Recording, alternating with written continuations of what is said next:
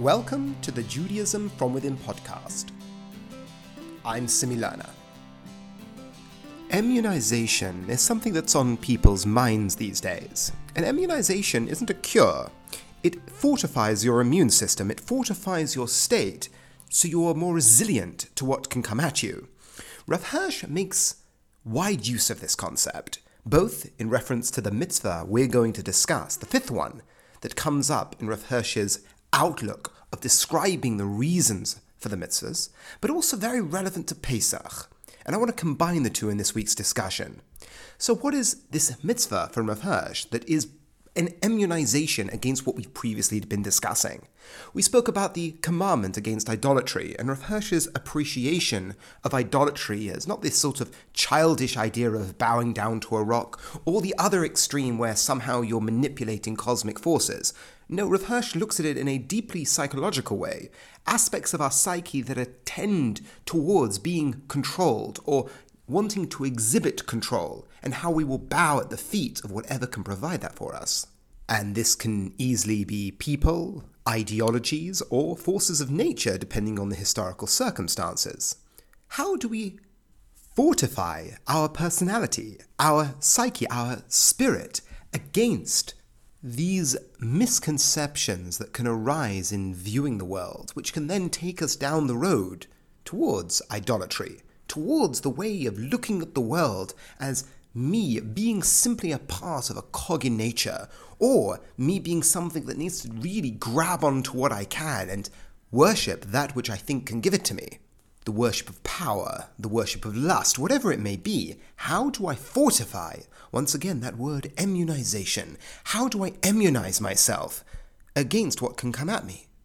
Rav Hirsch uses this mitzvah as his key to building up our personality, building up and fortifying our psyche.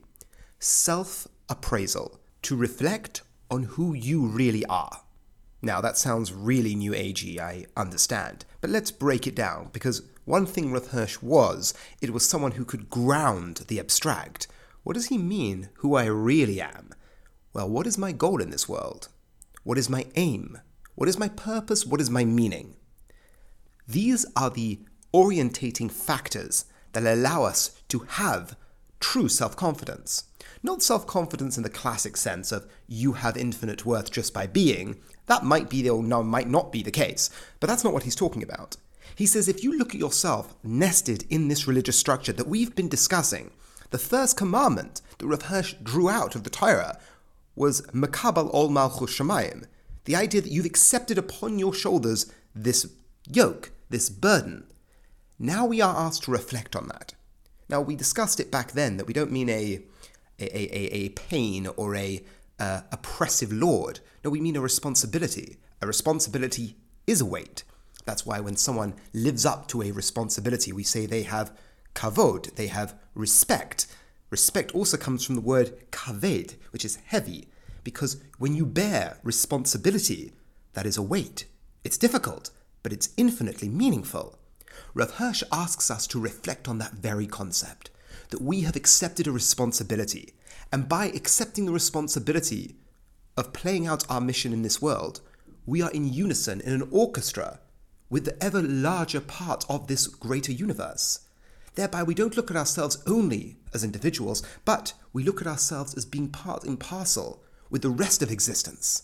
And that has a beautiful sort of feedback loop, that I gain my individuality and my pride as an individual, but also I step in line with a greater whole. Like when you play football and you're kicking the ball, but you're kicking it along with everyone else. You become a unified whole, and there is a grandeur and a beauty that comes along with that, playing as part of an orchestra. Rav Hirsch tells us we reflect on that idea that we are part of this ever-increasing symphony, and what comes with that rises us up. But our true individuality also comes out of that greater symphony, because we are living out our individual goal, our individual responsibility within the framework of Judaism. For Rav Hirsch, reflecting on this idea that he calls self-appraisal, and think how that builds you. When I reflect on there's someone that has that I do not have, but I'm doing my moral duty, I can be okay with that, because I know I'm doing the right thing. I attempt something at life and it doesn't work out. But I was true. I was just. I kept in line with the moral expectation that Judaism has on me. I don't have doubts. I did the right thing. Thereby, as long as I'm going down the right path, I won't be tempted by idolatrous claims, people offering me more, people asking me to bend my moral convictions because they can give me things. So that's the immunization that Rav Hirsch draws out of this commandment. Self-appraisal. It fortifies your personality and it fortifies your individual spirit. But how does this connect to Pesach? This connects to Pesach for Rav Hirsch in a very direct way. To put ourselves in the mindset, in Egypt, the Jewish people, they are leaving the height of Bronze Age culture, a culture that had them in slavery for years. Their sense of individuality, of freedom, had been crushed, not only physical freedom, but also emotional, psychological freedom. The ability to exist as an individual had been drained from them, and they had experienced paroi, go down a road of complete disregard for anything that was true and good, and continue down that road that almost seemed inevitable at a certain point, that he kept on having God throw things at him, but he kept determined to go down this deterministic route of destruction. And for the Jewish people, the chosen people of God, the Bechar, the firstborn of God, that is a dangerous society to rise a people out of, especially the Jewish people, who are completely built off the principle of freedom. Freedom is the foundational axiom of Judaism. Without freedom, you have no responsibility. And this is the world that the Jewish people are emerging from? Egypt? A cesspit of immorality and determinism and death cults? That doesn't work. For that, God introduces the first commandment to the Jewish people. Within that context, God introduces the commandment of Kiddush HaChodesh. Kiddush HaChodesh, when God points up to the new moon to Moshe and says, this should be a renewal for you. You look up at the moon and you see the moon make a renewal. It starts off small, becomes whole, then dies, but then comes back again. That is the symbol for the Jewish people. The symbol for the Jewish people is the moon. Why? Because it was that immunization that whenever we are walking through the world at night and we look up at the sky, and we see that moon and we realize that like the moon repeats itself, we repeat ourselves.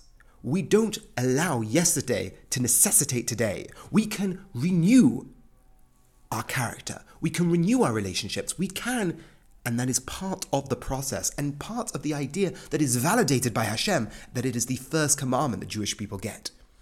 This idea obviously has many different applications.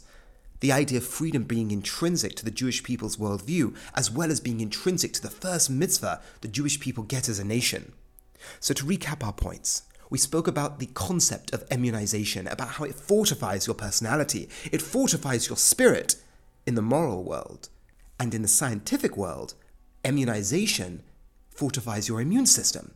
So the parallel as a metaphor is perfect.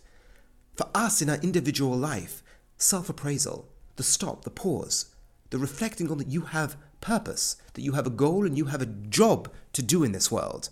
How your individuality comes out through this job is a different discussion. How you go on the journey of really fine-tuning what we mean by Jewish purpose is also another discussion. But the fact that you're on this journey, there is a point you are aiming to, which means your life has purpose. And that was what Rav Hirsch was trying to give over with this idea of self-appraisal. Because if I have purpose, and that purpose is called upon me, that yoke is put on my shoulders, I won't be tempted by the outside world.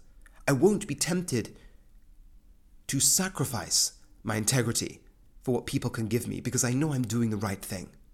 And the parallel to Pesach, the Jewish people leaving Egypt from that murky cesspit of immorality, God gives them their first commandment, the commandment of Kiddush HaChodesh. They look up at the new moon, and we look up at the new moon today, and we can have that principle of renewal at the very core of what it means to be Jewish.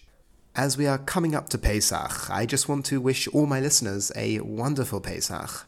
All the feedback I really do appreciate. So to all of you across the platforms, thank you very much for joining me on this journey. And after Pesach, we will go on. So till then, a wonderful week, a wonderful upcoming Shabbos, and a wonderful Pesach.